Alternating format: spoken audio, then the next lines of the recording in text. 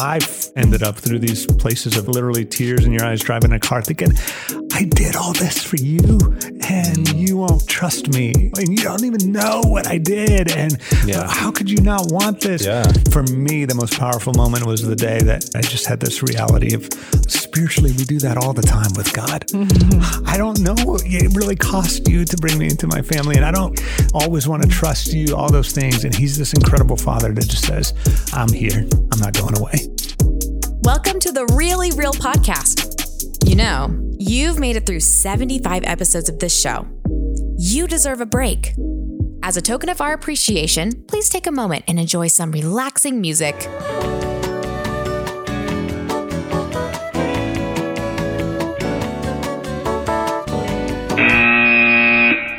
And this concludes your break from the Really Real Podcast. Here's Hansen, Kara, and Isaac.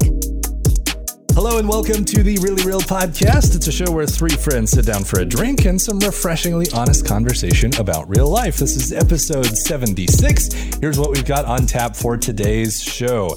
Need a refill? Isaac is talking about making a playlist for someone else and the joy that can bring you. I love sharing music with friends. And so I look forward to talking about that with Isaac. Multiverse of Madness is coming back up and things are definitely going to get weird on this episode. Yes. I feel like we were almost distressingly normal in the last couple of episodes in our Multiverse of Madness. So we're going to go straight back into the really weird stuff this time.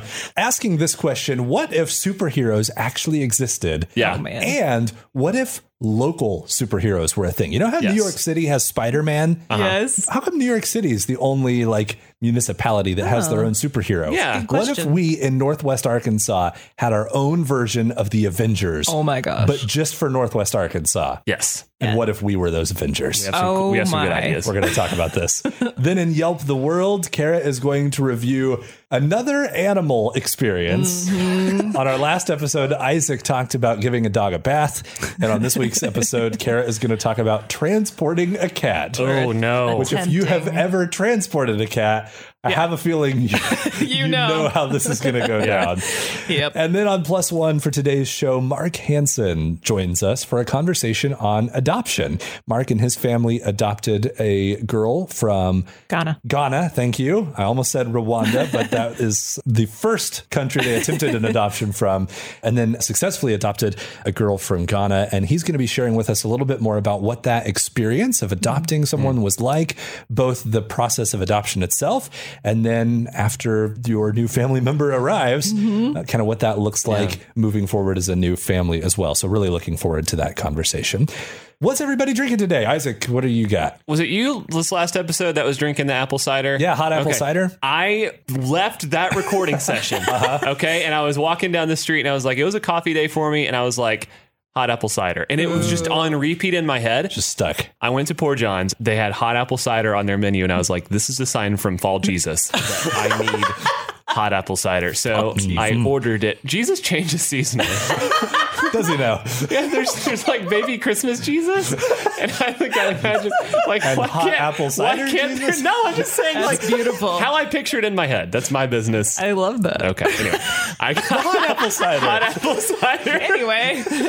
And it was amazing. And I'm probably on my fourth or fifth edition of it now. Wow, and it's so good. It sounds awesome. You went from several pumpkin spice lattes in a row. Yes. Yeah. Now to the hot apple cider kick. Yeah. That's I'm cool. experiencing more sugar than I normally get because I don't do sugary coffee or sugary drinks. Yeah, the cider's at least the American version of pack a punch. hot apple cider. It is a little sugary, but I'm drinking orange juice. Wow. Every year around the fundraiser time, we have these little plastic bottles of orange juice that we load up on in the fridge. Yes. Yeah. And all of a sudden I turn into like an orange juice consumption machine. Like I don't normally have a drink or breakfast in the morning, but when the fundraiser rolls around for our station and I'm getting up at 5 o'clock in the morning and I need something to eat by 6 or 7, and then of course I need something to drink to go with it. Yeah. Orange juice is definitely my favorite of the juices. I like grape juice. I like apple juice. But orange juice just feels like the classic, you know? Where it's at. Apple juice, it gets a little too sweet for me. Grape juice, maybe a little bit too. Apple juice is a baby drink for babies. I agree, orange juice, yeah. I know what you're saying. I know you're there with me. Yeah. I'm just going to say it. I drink like one bottle of those. Kind of like, okay, that's good. I could just drink orange juice. Yeah. That's awesome. indefinitely. Yeah. Wow. Just hook you up to an IV. Exactly. Can you experience Sunny Delight? You know, I haven't had Sunny Delight in a long Years, time. man. But I remember going to church camp, and at the canteen, they had Sunny Delight. And the and little bottles. I would always get a Sunny D and like a Laffy Taffy, like one of the big my gosh. taffies. Yes. I feel like I just flashed back to Yeah. Yeah. 9-year-old. I could probably go get some Sunny D Yeah. and still drink it That's today. good. I don't know. Maybe it'd be one of those things where I'd try it and be like, oh my gosh. Your 35-year-old body would shut down. It would just be like 9-year-old orange juice is not what we remembered. Fair. I am drinking a homemade cinnamon dolce latte, guys. Whoa. Guys, this is fun. That sounds fancy. So I mentioned last week that I was going to branch out into the simple syrup world. Right. I made my very first simple syrup over the weekend, and it's the cinnamon dolce stuff. It's a copycat Starbucks. Yeah. So I made myself a real cinnamon dolce latte, and it was good. That's amazing. I'm a fan of the simple syrup stuff, and it saves so much money. Is it better than going and buying it from Starbucks? Like, is your homemade version? It might be better. I would love an A and B taste test Ooh, that's a between good idea. Tara and a Starbucks cinnamon dolce. I'm just thinking, like, when love that you idea. get to the point where you can make something like a recipe or a meal or a drink or whatever, and it starts to exceed like whatever you were originally copying. It's a good moment. A good moment. Yeah. 'Cause you're like, oh my gosh, cheap, regular access to this thing I love. I don't have to go spend $5 on it anymore at the store. And I make it better. Exactly. Do you feel as if that's awesome? Do you feel as if your coffee machinery right now is still allowing you to proceed, or are you already needing to upgrade your accessories? I'm doing good at the moment. I've got my bougie coffee maker that grinds the beans and brews it, and my little milk frother. Yeah. Right now, that's all I need. That's only pretty good. That's like the potential downside, right? It's like by the time we get to the end of the season, is I'm Kara gonna going to be like investing espresso maker. She's going to be hand grinding her beans by December 25th. I doubt Mark it. my words. The art continues. All right, let's talk about what's on repeat this week. Isaac, what are you listening to? I'm listening to Better King by Brandon Murphy. 'Cause you're a better king. I love pretty much every Brandon Murphy song we've added. Kind of just this groovy. I just am really enjoying his sound. Mostly just for the chorus, because you're a better king than I could ever be.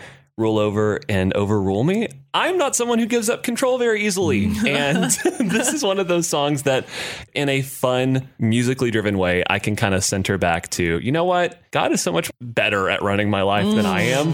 That's evidenced by any time I've tried to do it.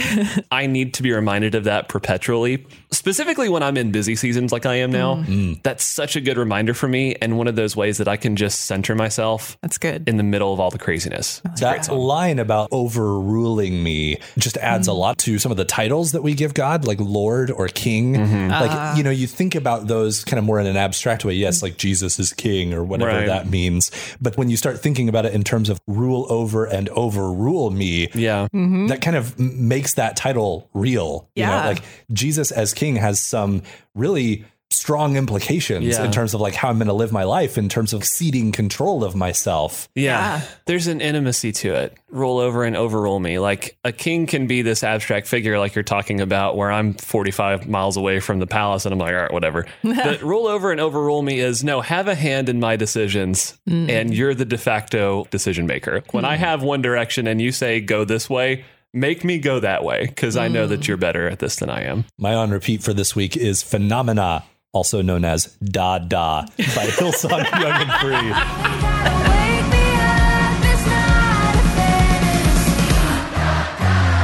I always love songs that have alternate titles, you know, in the parentheses.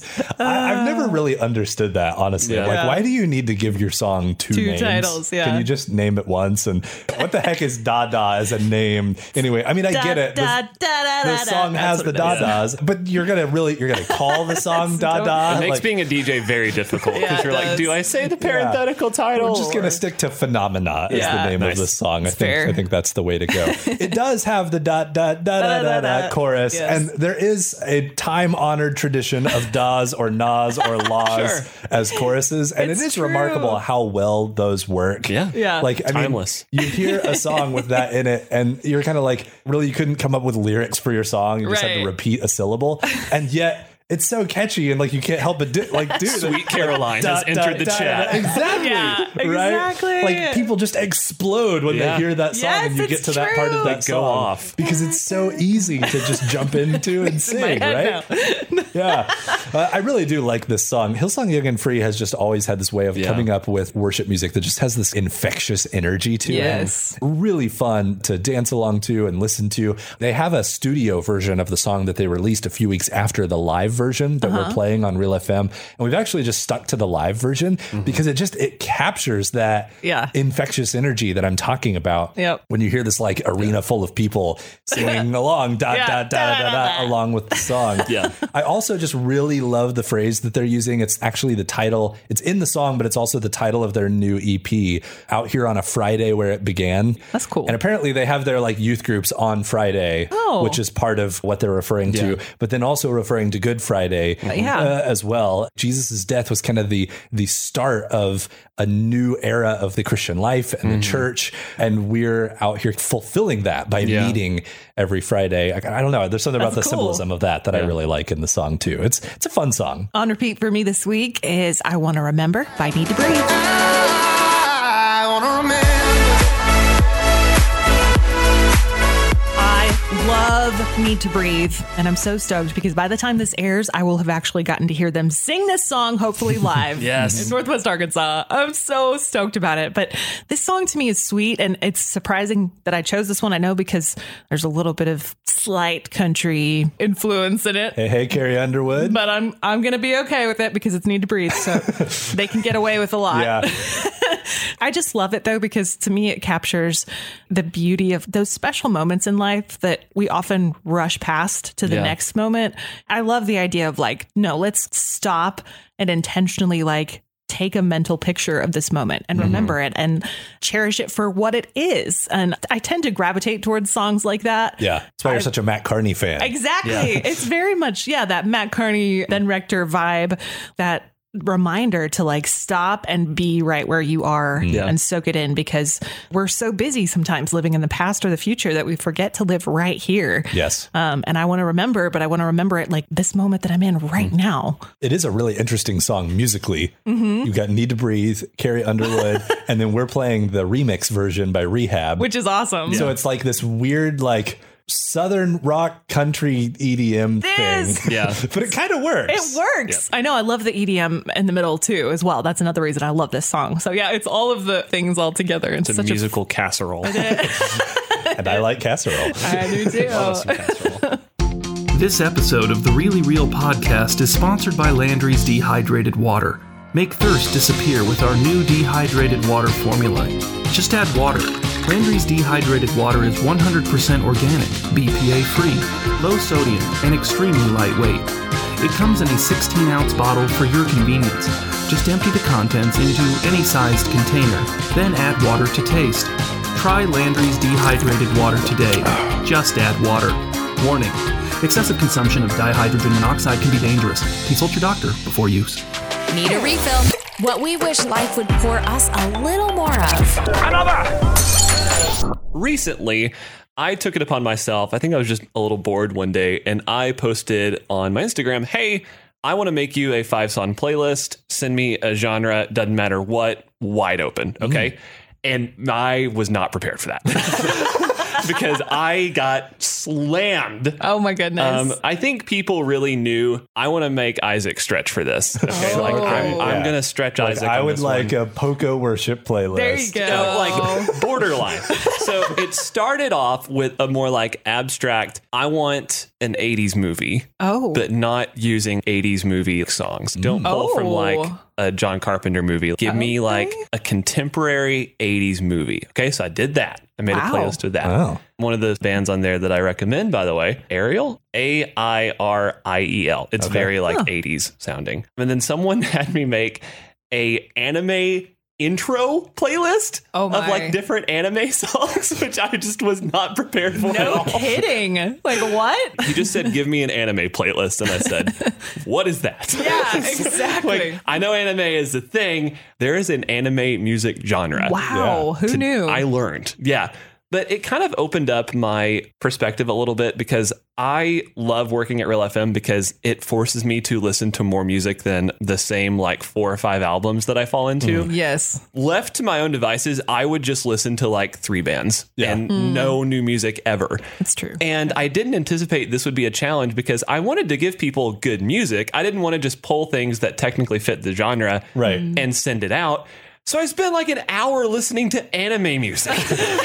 And the crazy thing is that the more I exposed myself to it, I think I covered neo 80s music, anime, country. Wow. My sister wanted a disco, like new-ish disco playlist. So I had to really stretch for that. No kidding. It really pushed me to appreciate music I don't think I ever would have willingly subject myself to is a bad way to say that. But I wouldn't choose to experience. Right. It was cool. It was so cool. That's such a good idea. I like that a lot for 2 reasons. One is what you're describing in terms of just exposing yourself to music that maybe you wouldn't have otherwise listened to. Yeah. And then the other part of that is like thinking specifically about an individual. What would this person appreciate? Right. I feel like that probably had to be like a really neat part of that too. Yeah. I was thinking like, okay, yes, I need to find like anime music, but also I'm this person's friend. I know this person, or I know my sister, or I know this guy. I want to find things that this person would really appreciate and like tailor it to them individually. Right. It requires you to kind of plug into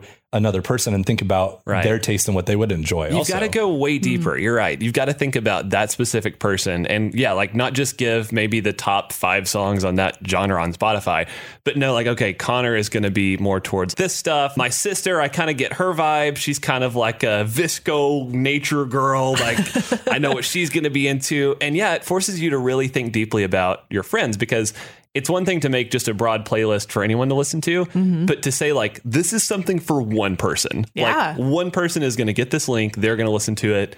I want to nail it. Right. Yeah. That's cool. I encourage this for everyone. Make your friends playlist. It's weird. Actually, my wife and I did the old classic make your girlfriend or boyfriend a mixtape kind of thing back when we were dating. And we haven't done it for a long time. But that's what comes to mind to me when you're talking about this is like, wouldn't it be cool to like do this again? Yeah. To like have each of us make a mix playlist, a mixtape for each other. Yeah. Maybe even do that kind of on a regular basis or something. Yeah. And I think that would be really fun. Interesting. Yeah. To try to find things that you think the other person would like that maybe they haven't heard of before. Yeah. Kind of invite them into that idea of maybe learning to appreciate music they might not otherwise listen to. Yeah. But it's also has that secondary layer of being a gift from a person that you love or care about. Right. I feel like that infuses it with that much more meaning. Exactly, because they took time to think about it and curate it just for you. Yeah. Like, that's really special. Is there any playlist that you put together where even afterwards you were like, okay, that was a good experience, but I'm also kind of secretly glad that's over?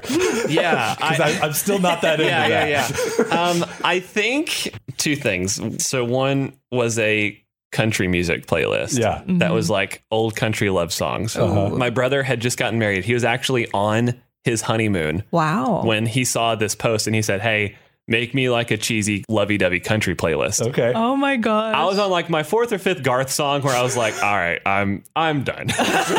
This can be over now. No more. Yeah. And then the anime Japanese hyperpop playlist was also like, that is just not my speed as a person. Yeah. No. So I was happy kind of wigging out for a few hours afterwards. I was happy to complete that assignment as well. I loved the idea of those 2 back to back also. Like, That's hilarious. cheesy slow country ballad and anime like fight hyper song. pop. Yeah. That's awesome. I would definitely want to ask you to create like a mix playlist of both of those genres. There you Just go. weave in and out between the 2. I'll have it done by the end of the day for you. Such whiplash. Get ready for the multiverse of madness. Things are about to get really weird. We're about to jump on that ginormous spaceship. You want to come? All right, guys, I promised at the top of the show that this segment was going to get really weird, and I'm about to fulfill that promise. Scared? Because here's what's going on. Kara, Isaac, and I, we are the Northwest Arkansas Avengers. Oh, Yes. wow. Trying to defend Northwest Arkansas from a great threat. Right? So you got 3 radio. I feel like it's kind of like, Spider-Man taking pictures for the Daily Bugle. Oh, there you go. Superman, he's kind of a media personality as well. Yeah. So you've got 3 radio personalities that secretly also have alter egos. I love that. So I'm going to give you each your alter ego. Yeah. Okay. And then I'm going to describe, here's the problem or the threat to our region that we're trying to solve or protect the people from. And then we're going to have basically a little superhero planning sesh where we're like, all right, we got to come up with a plan for how we're going to take out this villain or solve this problem. I like it. As our characters. Okay. First up is Isaac. Yes. Instead of Captain America, the Northwest Arkansas version of that is Captain Trailhead. All right. Because there's trails and there's nature. Yeah. You're an outdoorsman. Oh, yeah. You're super prepared. I got my boots on today. Any This is good. eventuality. Yeah, you do. Instead of like the Captain America red, white, and blue. Right. You've got a similar outfit, but it's like bright Isaac Hunter orange. Yeah. Yes. And camo and dark green. Yeah. You've got the hiking boots. Yep. Maybe instead of a shield, you have like a walking stick. It's like indestructible water or something. bottle. Yeah. Could My be your indestructible shield. hydro flask. Yes. You also have a bottomless fanny pack. I brought my fanny pack today. No This is so way. good. That's your other equipment that I you've have got my with you. gear That's in the studio. All right. That's incredible. So yeah, keep your gear in mind. All right. Okay. Kara, instead of Black Widow, is Beige Widow. Oh, that's awesome. Slightly less exciting. Slightly, yeah. But we're in the Bible Belt, Kara. Yeah, well, you're right. So you're right. you're always praying. Always on your knees. You've got a khaki ankle-length skirt. Oh my gosh. Wow. And you're also equipped with a very, very thick study Bible. Yeah. That you can use to thump baddies on demand. Like with the references. That's right. Perfect. Yes. Like got the tabs Fabulous. sticking out and everything. all of and it. you can just whack. Wow. Okay. That is Whack something. people right on the head with that. And then I am our fearless leader, Tony Spark. This is a deeper reference. You may have heard of Tony Stark, Iron Man. Well, instead of Iron Man, I am Walmart Man. There it is. Wearing my Walmart 2 suit. Walmart 2, shut up right now. Stop it. Justice served on aisle 7. Oh my. And since I'm plugged into Walmart, as we know here in our region in Northwest Arkansas, Walmart basically bankrolls everything. Sure, of course. Right? Yeah. Yep. So similar to Tony Stark, the bajillionaire in the MCU, I'm bankrolling the operation. Oh, Right? wow. So I've got the money, I've got the funding. Yeah, you're the resource guy. Right. Provide any resources that we might need. Yes. For our operation. All right. Okay. So Okay. we've all got our characters. Last but not least, we also have to have a villain. Sure, right? of course. Any Yeah. good hero has a foil, and our super villain in Northwest Arkansas is Colonel Sanders. Yes. Now, you might be asking, why is Colonel Sanders, the lovable mascot of Yes. Kentucky Fried Chicken, a villain? Well, it's because he shut down all of the area Chick-fil-A's. Oh my gosh. And nothing is more of a threat No. to life in Northwest Arkansas Right. than a lack of Chick-fil-A. Sundays are hard. So Yeah. all of the Chick-fil-A's are shut down. Right. Colonel Sanders is taken over, trying to become the monopolist of chicken sandwiches in Northwest Arkansas. And so we need to save the region by defeating Colonel Sanders and restoring Chick-fil-A. All right. For the good of the people. Wow. I love it. All right. Captain Trailhead. Yes. I know you do a lot of research. You're prepared for anything. Yes. I'm wondering if you can kind of describe to us Colonel Sanders' lair. Give us the lay of the land, maybe your thoughts on how we might be able to infiltrate this thing. Yes. So first of all, I'd like to thank both of you for joining me at my cave base here on Mount Nebo. I'm very grateful for that. I hope you had an easy time getting in. When the building permits were secured for a giant KFC bucket, I was worried. Oh, yes. My connections in the Bentonville Planning Department told me that a giant 40-story KFC bucket was being built. Instantly, alarm bells went off. Yeah, okay? because you wouldn't think Bentonville would want to add that to their skyline. Yeah. I knew something was up. There was corruption deep within the government that we need to start weeding out. That's right. A 40-story KFC bucket guarded by a dry moat full of chickens. Oh my gosh. Now listen, That's terrifying. animal cruelty is my kryptonite.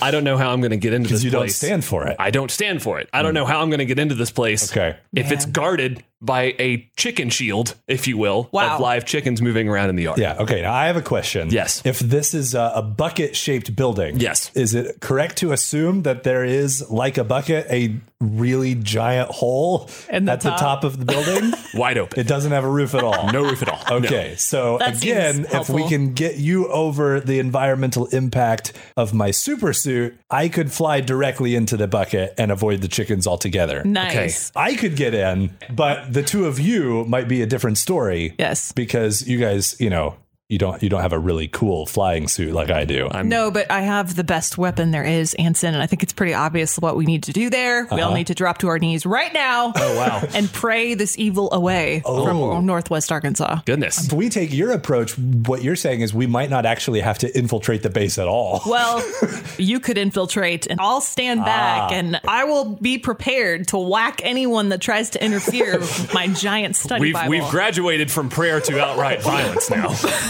Both. It's both. If necessary. Both and situation. It could also be a Wall of Jericho situation It where could be. Kara leads a march around the KFC bucket. Here it is. While Anson is assaulting from the air, I have my handy dandy slack line that I think Anson could drop to the top of the bucket. Okay. There it is. Gotcha. This is starting to come Kara's together. marching around the bucket. Yes. Yeah. Shouting at the chickens. Yes.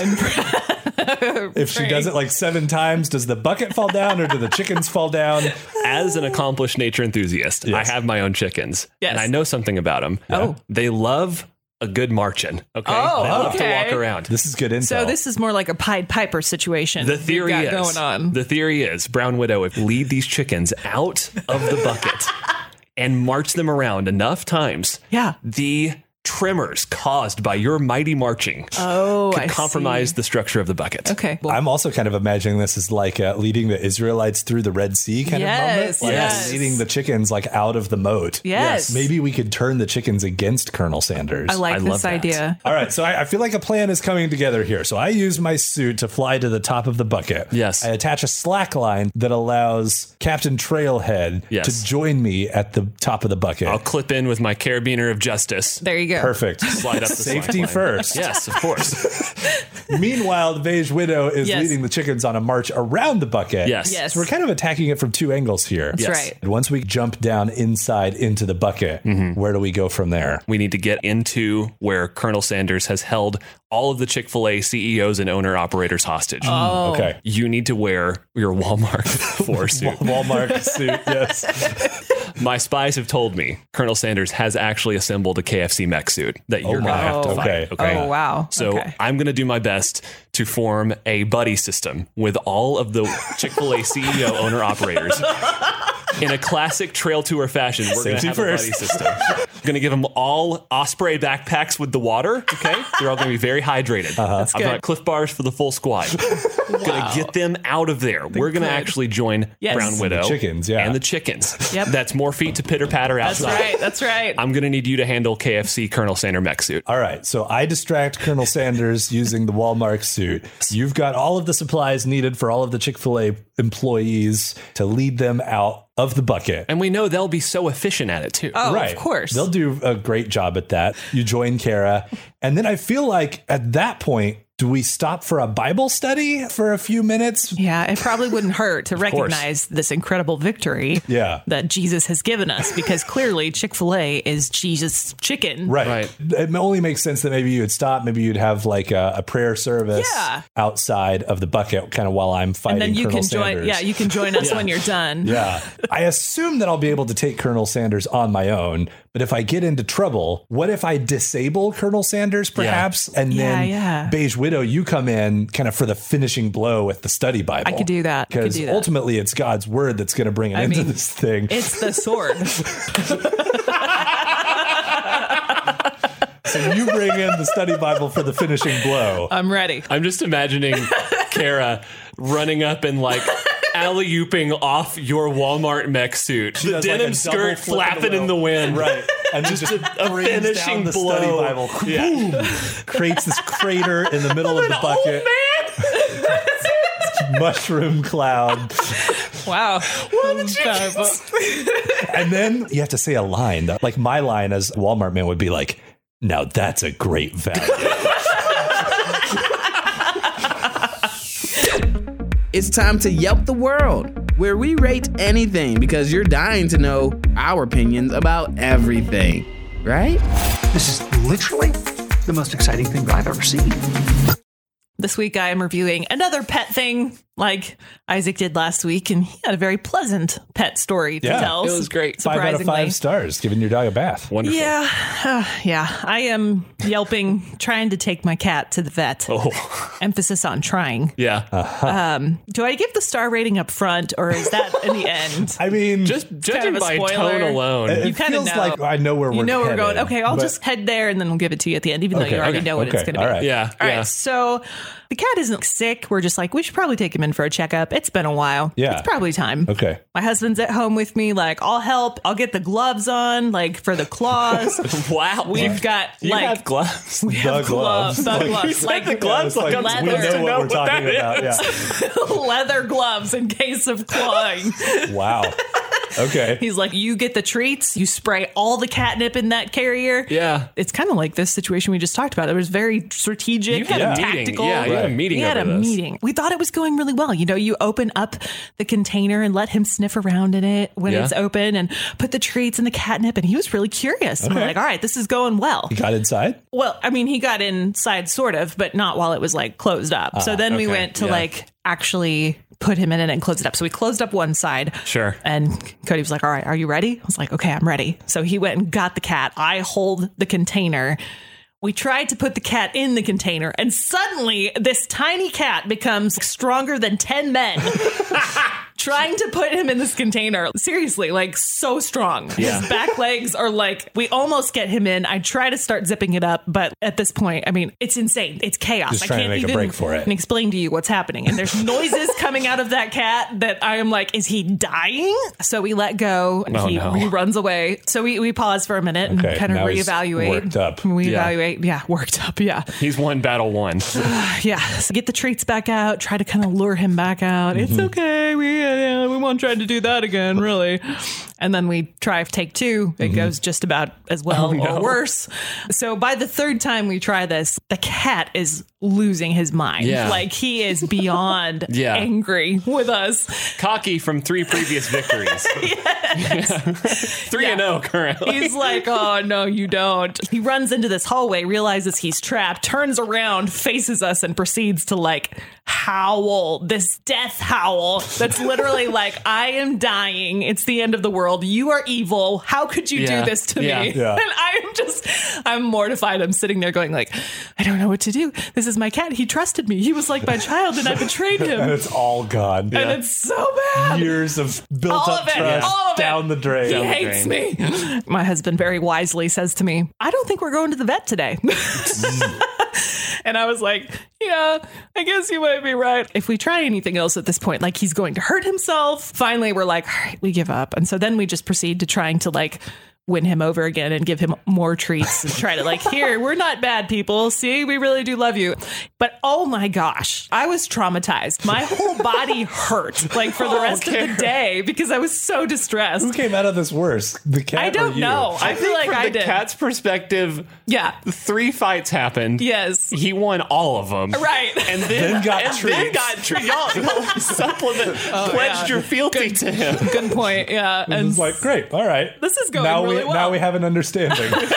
Now you know how I this win works. and I get treats. and you feel bad. You feel terrible and Yeah. never do that to me again. Yeah. And it was awful. So I would give it a 0 out of 5 stars, negative if I could, because it's the worst possible thing. Just to be clear, Yes. the cat has not been to the vet. It's true. I called the vet. Yeah. Now, like I said, he wasn't like bleeding or like hurting. It was But at the we point. still haven't taken the vet. Oh no, to it. we haven't taken him to the vet. I called the vet and was like, so here's the thing. My cat tried to kill us and himself. And she was like, yeah, I agree. That's not good. So I asked her. We don't want him either. We don't want to do that. Yeah, because it was going to go really well once you let him out of the You know how they take their temperature, right? Yeah. After this experience, though, I don't ever want to try. Yeah. But it's kind of like, was cat, so you better bad. not get sick. yeah, because I don't know what to do You're if not you do. going anywhere. I Yeah. would think that if it can fight 2 grown adults Right? and went like it's fine. right? Well, yeah. If your He's not cat, hurting. It's a sign of vigor and health. He's doing fine. maybe that can be like you have a yearly fight with him. Yeah. We're like, all right, he's good. It's called your physical. Yeah. Half a day, you just block that off on the calendar. Bopping Cody and Karen. He's in good shape. I think he's fine. Every year I have to fight mom and dad. Yeah, exactly. This episode of the Really Real podcast is sponsored by Landry's Dehydrated Water, now available in our jumbo 50-gallon drum size. Just add a lot of water, like 50 gallons of water. Landry's Dehydrated Water. Just add water. Warning, dihydrogen monoxide is fatal if inhaled in large quantities, accelerates corrosion and rusting of many metals, and may cause electrical failures and decreased effectiveness of automobile brakes. Consult with your doctor before use. Plus One, the part of the show where we learn from others because we need all the help we can get. The whole pleasure of being a human is in being stupid, but learning to be less stupid together.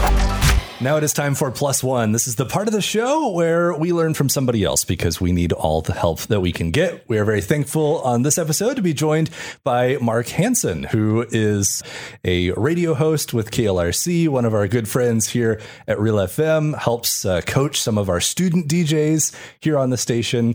And Mark is joining us today to talk about adoption. Adoption is a topic that is a little bit different from some of the topics that we've covered on the show in the past. A lot of times we have picked out kind of an abstract word or maybe a spiritual concept to discuss, whereas adoption is a very practical, real life subject that I'm excited to talk about. And so, Mark, I'm wondering if we could just start with, for those who don't know you, if you could just tell us a little bit about you and your family and a little bit of your background before we jump into the adoption stuff specifically. Well, I'm super excited to be with you guys. I feel like it's like Thanksgiving and I got brought to the cool kids table. Hey. This is my year. That's This is right. amazing. No, this will be a fun conversation. My wife and I have been married about 20 something years, and we have now 4 kiddos. 3 of them biological, and then our youngest, Ruth, we adopted from West Africa, from Ghana. From even before we got married, I remember having conversations on a date with Tiff where we'd talk about, what do you want to do with your life? What's important to you? And then she would talk about adoption. She'd tell stories of, man, I was a little kid, pictures that you draw just when you're filling time. And she would literally draw orphanages that she designed. What? Wow. Oh, my word. It was just, there was something in her. That is not normal. Yeah, right? amazing. I know. I was like, I did a triangle. It was kind of crooked. Right? Wow. But so definitely for her, from a child, had this compassionate heart, moved by the idea that there were kids that would need a place to call home. I was not in that space. I think I was always intrigued by adoption, but it was always something I was thought, well, maybe somebody else does that, or maybe intimidated by it in a lot of ways. But she would talk about it, and I was like, man, I love that. I love the heart behind that. So it was not it's off the table at all. Yeah. It just wasn't on the radar. But it all of a sudden became on the radar because I thought, man, if we're gonna get married, like we need to at least be somewhat on the same page of this thing. But that's all it was. It really was a conversation for a long time. And it was a conversation that just kept getting delayed. Probably my heart for it began to grow the more I really began to understand the beauty of God's redemption story, what we call the gospel. There was something about, you talked about practice, like in some ways adoption is like this practical picture, like, literally somebody is brought into a family and called their own, and there's nothing that they can do to earn it. That to me was just beautiful. And so over time, my heart, I think, kind of opened up even more towards it. We just kept having conversations, and that was it. And we got busy with careers and started a family, and all of a sudden we had 3 kids and we're well into the journey. And I remember one night we were driving home from an event and literally had this conversation. We were like, if we just keep talking about it, it's just going to go away. Like we're just at that point. Yeah. It's not going to get easier. It's not going to get more convenient. We're just going to get more distracted, and we're going to get more settled and more safe. And we're just going to head that road. And so we kind of that night put a stake in the ground and said, I don't know where this is going to go. Let's at least take a step. And that was from 2 naive human beings. Not like, I don't know even like, who do we call? Right. Where do we even do start? this? Right. Yeah. We had done some training to be foster parents at one point early on. So we kind of knew a little bit about kids and trauma, but that was about it. But in a classic Enneagram 6 Wing 5 fashion, my wife did all the research and found all the ways it could be catastrophic. Okay. I was like, perfect. Did that scare you off at all? If you start to hear some of these, like, wow, okay, here's all the ways that this could go wrong. Yeah, great question. Did you talk to other families about their experiences? I mean, I'm sure when you talk to other people, they lead with, it's really good. But also, I'm sure if they're speaking honestly, they're saying, there's some hard stuff here too. Yeah, and it did. We had, from some blogs and some conversations, I think we got as much of a reel of a picture as we could at that stage. It definitely was sobering. That was not the view that I had built up in my mind. Yeah. I had built up this beautiful redemption story. Yeah. And I'm sure it's going to have its ups and downs, but like very at the end of the day, right? Yeah, we're saving the day. We're doing this good thing that Jesus says is a picture of his love. So why wouldn't it be awesome? And the more I read about it, I was like, oh, well, maybe it's got two sides. So it allowed us, I think, to at least have a more realistic picture to it. I don't think until you get in it, it's like anything. People tell you marriage is awesome and it's hard. And you're like, yeah, but it's awesome. Right. And then you get into it and you're like, oh no, but it's actually hard too. Like they weren't kidding. Yeah, those are things that you just don't know until you experience them, right? Totally. Yes. How old were your kids at the time when you guys solidified the decision? Yeah, that's a great question. So they were anywhere from basically like 4 to 7, 8, around that age. So, they're heading towards teenage years, not there yet, old enough to kind of understand. For Tiff especially, she, from the earliest of days, had this heart for other nations and other places because we considered her like, hey, there's kids right here that need a home. So that's certainly real and viable and good.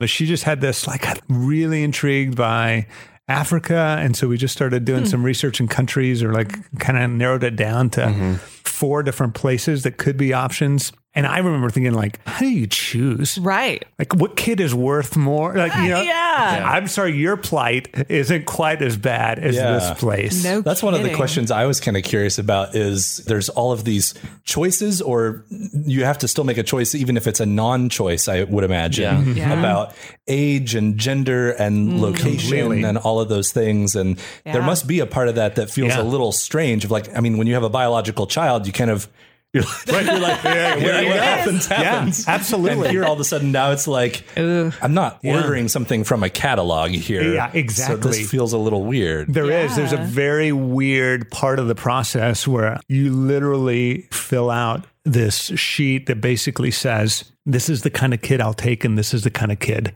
we wouldn't be comfortable taking. Whoa. And that can be things like certain level of special needs and sickness. And some of it's a good right thing to consider. Sure. Like you should, but it feels, it's like, well, I didn't have this choice with my other 3. Right. Is this okay? You feel like you're telling no to more kids than you're saying yes to. Yeah, exactly. So you were asking about our kids. So we had a lot of family conversations about from the beginning of the journey, trying to help them as much as they possibly could kind of understand it. There's a lot of pieces to this, and we just kind of have to ask God to give us some direction here, because I don't know. Do we throw a dart and hope where that lands? So we just started having conversations about it and started having a lot of little simple prayers about, God, you just show us what we're supposed to do, because we don't know what to do. And it ended up for us landing on the country of Rwanda. And so we did lots of Google searches with the kids about, because same thing with me. I was like, I'd seen a movie about it, and I was like, about the extent, I didn't even know where it was as far as in Africa. And started the journey, got connected to what the process would look like.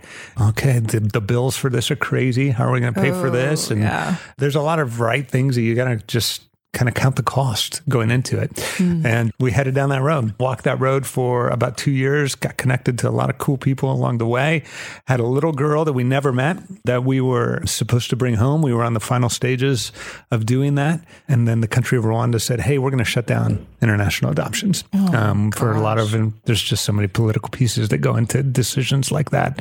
They felt they needed to do that. And we just happened to be one of the casualties who literally were like one of the last pieces of paper on the desk. And all of a sudden we're like, this is over. Like we did what we were supposed to do. We wrote a lot of checks. We prayed the prayers. People were like rallying around, and now it's like overnight. Wow. It's done. And we thought, this is crazy. Even though we never held that little girl, we never physically met her, something had definitely been born inside of us that created a huge level of grief. Oh, yeah. That's the whole, like, you don't sign up for that. That's not the picture you think you're jumping into. And so we walked through that grief journey, and it was definitely a hard one, a painful one. And I think we were like, what do we do with that? Right. What was the purpose of that? Did you want to give up at that point? Were you like, okay, never mind? Yeah. Or were you like, all right, let's try again? Yeah, I think definitely, like, to a certain degree. And we were probably in a unique place where we already had some biological children. We're not trying to start a family. That's not the situation that we were in. Both of us were in enough of a questioning and painful place that I think at that point we were like, I guess we did what we were supposed to do. And this is what it was supposed to be. And I don't get it. And maybe we helped advocate for this little girl, and we were able to bring some attention to some physical needs that she needed taken care of. So you kind of find a few pieces of redemption in it, but not enough to make it with the pain go away. Yeah. We lived in that place and walked through that grief and really tried to not rush that pain either for quite a while. And I think both of us probably would say at that point, we thought that we were done. Like we did what we were supposed to do. But it was kind of like that conversation that we had the first time where we thought, I guess maybe we're supposed to do this and we should take a step.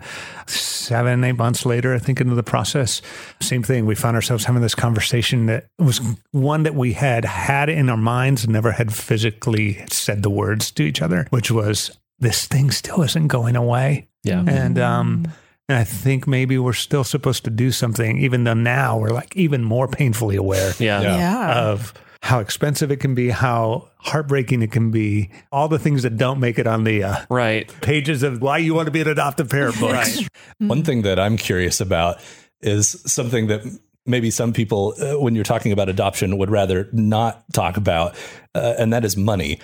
Because I know, as a person who is kind of a miserly person and has a hard time spending money, and I know you, Mark, and I know that you share maybe a little bit of similarities or a lot in this area. Completely. And I know, like, money is one of those things when you're talking about something like adoption, you go, it's not about the money. Any amount of money is worth a child. It's easy to say things and dismiss that part of it. But the fact is, it takes money. What was that part of the process like for you guys? Was there ever a point where you're going like, is this worth it? Like, Totally. Absolutely. And I know people probably land very differently on these things. We had this conviction that before we would ever ask anybody else to do anything to help us, it was super important that we did everything we possibly could. That was just the conviction we lived off of. So that meant we sold stuff that we didn't need before we would ask anybody to give us $1, which was a cool experience actually for my kids to walk through of, hey, we're going to do this garage sale. And we would talk about this little girl that needs a home, and is it worth it to give up that toy or give up eating out or whatever it might be, or we might not go on a vacation. And again, I mean, we did not, we were fine. We paid the bills. This was not this but we knew we needed to do everything we could on our end to do that. But there was no way that was going to be enough. We knew we were looking at $20,000, $30,000 for an international adoption. Both of us working for nonprofits. This is not you don't have that, right? Yeah. But we did everything we could, and then got to that place where we got to ask for some help. And so we just started asking a few people along the way, and it was just unbelievable the way people rallied around, and we never had a bill that we couldn't pay, and we're surprised by people that we would have never imagined that were able to and wanted to come along the journey of it. So just my advice to people is always, don't let the money be a reason not to do it, because at least my experience has been, God, he shows up to take care of that. But also be realistic enough to know it comes with a price tag. It's going to cost you. And so don't also just be like, hey, let's just go do this. And, hopefully it'll work out. Yeah. That's for the Isaacs listening to this. Maybe that's my lack of faith. And maybe that should be. But I would say, count that cost, but also don't let that be the thing that keeps you from doing it. So once you got through this first initial phase, it didn't work out. You guys have a conversation several months later. You decide, all right, we're going to try again, essentially. You basically have to start over from the beginning at that point? Pretty close to it. So part of that, same thing, like, well, where do you start over? Where do you begin? And for us, there was one other country that some of the paperwork that we had done, some of the things could transfer over to. And we were like, okay, well, that feels like less of a complete loss. We should do that. And it happened to be Ghana. We knew nothing about that. And literally one night, my wife's Googling like Ghana adoption, right? But ends up connecting to a family that was connected to an orphanage and had a nonprofit. And that turned into an email that said, hey, here's a little bit of our story. And we just feel like we're supposed to maybe do this. And really scared. Because at that point, you're like, you know how painful this can be. And you're like, you're like just taking baby steps, thinking, I hope this doesn't have to hurt like last time. And we got an email back. And I think God knew we needed some kind of, hey, I'm here and I've got something for you. And that turned into an email back that just said, yeah, absolutely. We want to help you. And crazy thing, there's a little girl in an orphanage in Ghana that there have been like 7 or 8 other families that have been interested in adopting her. And it's never been possible because the paperwork wasn't right and so forth. The paperwork just got done. And this particular family in charge of the nonprofit said, we were in the position of having to decide, like, who do we now go to? Which of those families should we say this little girl's available to? They didn't feel good about that. And they were like, your email came that same day. And we just had this clear sense that I think this is the family she's supposed to maybe be connected to. Yeah. It's so we went from this weird 2-year journey where we didn't know hardly anything to within a few days, we've got a picture of a little girl, we've got a name, and we're like 7 months, 8 months from going to meet her. Wow. Which was cool. Our hearts, I think, needed that, maybe place of where we were at. We just went for it. I'd love to tell you it was going to be super easy and everything worked out great. It's way too long of a story, but it turned into a like 3.5-year journey. Oof. We paid for an adoption 3 times over. Government corruption, just a mess the whole way through. But God just showed up all the way through it, all the way to the day when we literally got to bring our sweet daughter home. How old was she when you brought her home? Yeah, so she was 9, just about to turn 9 when she got off that airplane, but she had been 5 when we met her. So for 4 years, lots of Skypes and 4 trips across the ocean. And it was hard, absolutely hard for us.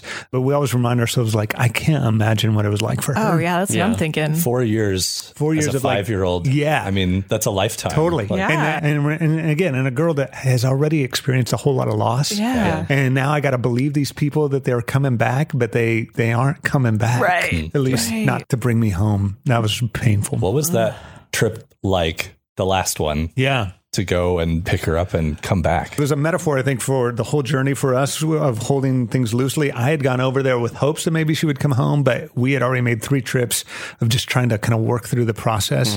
That trip was hey, it'd be awesome if she can come home, but really we got to go and just work with the embassy and all this stuff to try to get it done. It'd be awesome if it happens, but if it follows the pattern, it's not. We're just going to move the ball forward. And that happened to be the trip that the pieces all finally came together. So it was a little bit of like in the back, we'd been hoping she would come home, but also kind of realistic enough to know, like, we've been down this road before. 3 years of kind of hedging your expectations. Exactly, right? Exactly. And then the doors flew open and we ended up on a plane, and I'm literally flying back to the U.S. with this little girl that's now my daughter. Not only my daughter, but she finally is going to get to be under my roof and in the room that we've been literally holding for her for multiple years. So super powerful and emotional, but also this like deep sense of relief of like, okay, all of this was actually worth it. It's when it started feeling real. Yeah. Yeah, very much so. So through that crazy up and down process, I'm curious, you mentioned people kind of rallied around you financially. Yeah. I'm curious how else people supported you best and surrounded you in the ups and downs. Because I remember that time. Yeah. I remember being like, oh my gosh, there's another delay. Yeah. There was so much going on. Yeah. I mean, the money was super helpful, but the emotional support of it was literally like life critical. I don't know how we would have walked through that. So many people that God would use from hey, I was thinking about you guys, sent you a note today, or this group's been praying, or literally like I drew this picture, I wrote this song, or, I mean, it was just incredible, the different pieces that would come at just the right time when your heart needed it the most. And I think, when you're not in it, it's hard to fully imagine what that's like, but you see this level of compassion of people who are like, I just want to enter in as much as I can to you. Yeah. And I think that's the beauty of it for even somebody listening. You're like, man, I'm so driven by this idea of adoption, but I don't think that's what our family is supposed to do. Right. I would say like, find somebody you can rally around. It may be just as rich of an experience for you to do. It may be exactly what you're supposed to do because somebody probably needs you to do it. Sure. You arrive back, you just described that feeling of relief of, wow, this was all worth it. Like it's culminated in this moment of like walking off of a plane in an airport. You're back in the States with your daughter. And then now what? Here we go. What do we do? Like, totally. It's like an end, and yet it's just a beginning as well. And so I'm wondering if you can talk about what that was like in those first few like days and weeks and months of, all right, now we got to begin to learn how to be a family together with this new member of our family. Totally. Yeah. There's that honeymoon season. There's the like top of the mountain experience. I mean, we were driving home from the airport, the most gorgeous sunset I've ever seen. Right. We got all this stuff going. And then reality hits within about 48 hours that you've got this child that just had their world again turned upside down. And they're with people that they're not sure that they want to trust. And everybody's expectations are going to get blown because there's no way there's no way for it to live up to what you conjure up in your mind. The euphoric moments turn more into like a kid that's screaming and destroying property and can't even communicate what's all going on inside of their heart and their head because they're just scared out of their mind. And you go back through those same things that I think along the way we had, which were like, this is harder than I thought it was going to be. And this is not turning out like I thought it was going to be. And yet I think we're still supposed to do it. Like, what do you do with that other than just take the next step? And you just say, okay, what are we supposed to learn through this? And it's been super hard. My daughter and I had an awesome long distance relationship, 9,000 miles apart. We connected all the time. And then she came here and all of a sudden I was like, men scare her anyway. She's got a lot of reason to be scared. Something changed where when you were physically around all the time, I don't want anything to do with you.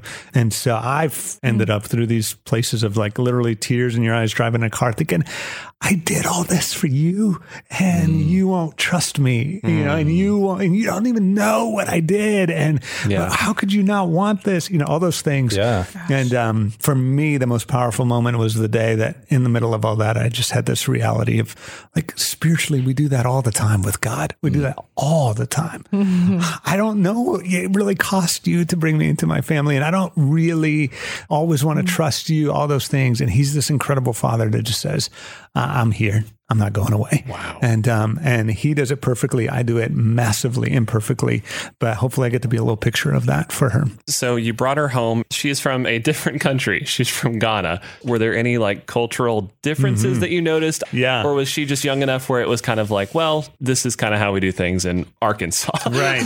Yeah, totally. By 9 years old, like you've set a lot of who you are as a person in motion at that point and experienced 9 years of a culture that's completely different.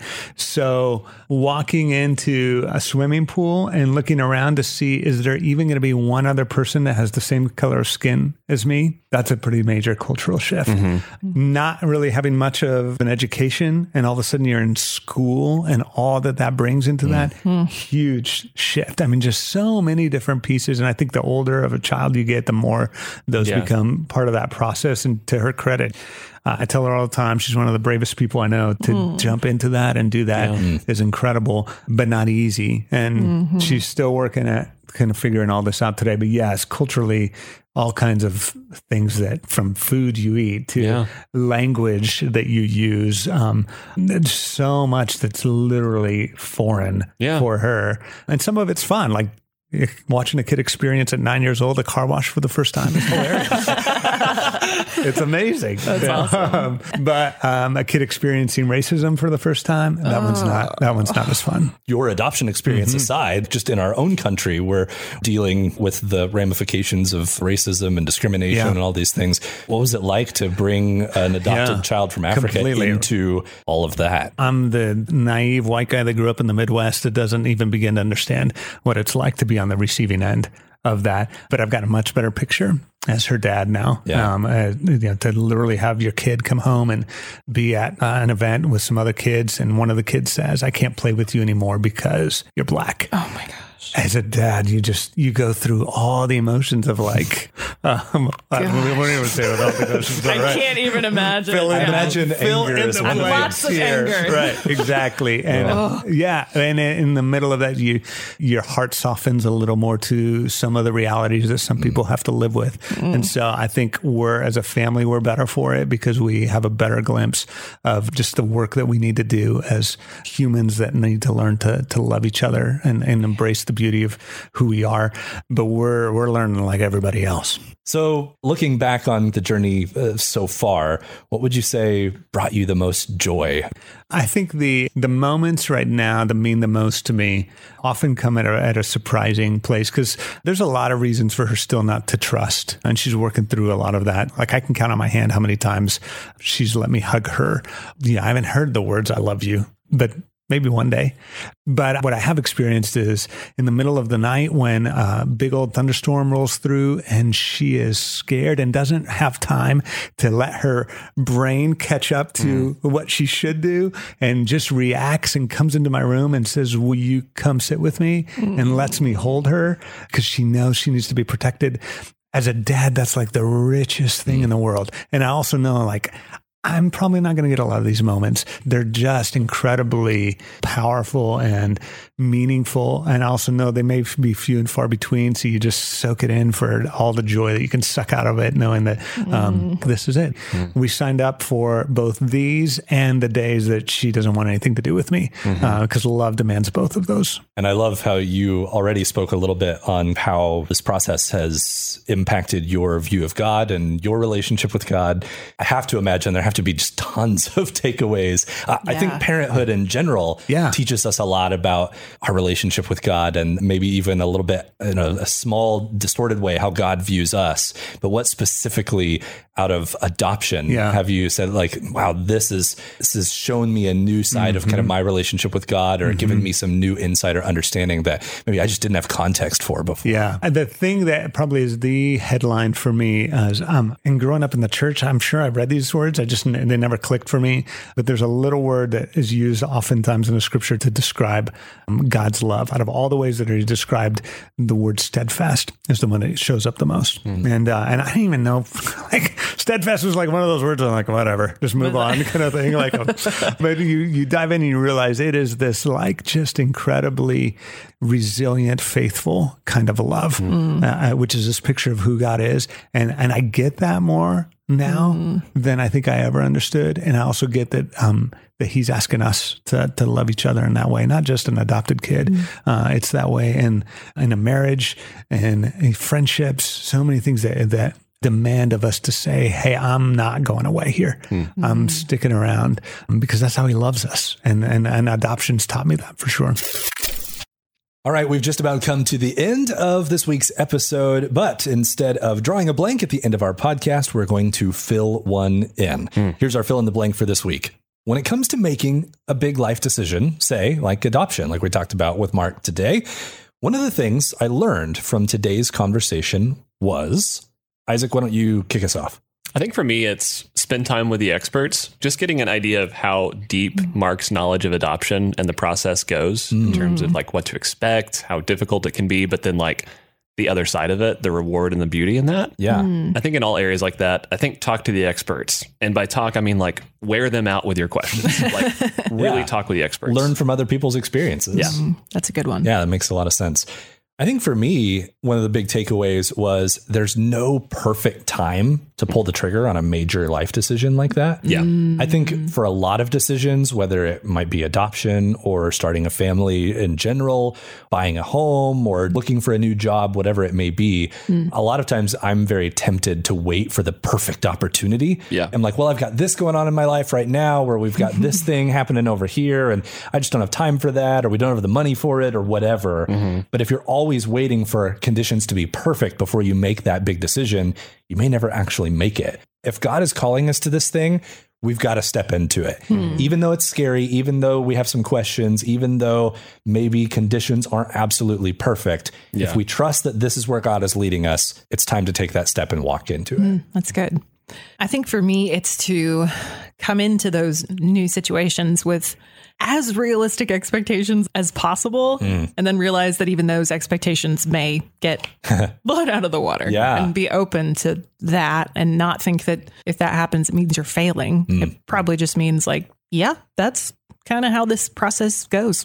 I kind of like that. Even maybe one of the expectations being that your expectations are going to be off, you know, like, because that seems about right. Yeah. Yeah. All right. Well, we better get to our mani-pedi appointment. Nice. We're late. Thanks for listening to the Really Real podcast. This was fun, by the way. We should totally do it again sometime. Say, in a couple weeks? Same time? Same place? Get more content or air your grievances in the Real FM Facebook group at real.fm/insiders. Tune in next time to hear Hansen, Kara, and Isaac say, somebody was like, let's start at the very beginning, just like Mary Poppins. And I was like, that's not Mary Poppins. That is The Sound of Music. What is wrong with you? Get your musicals straight.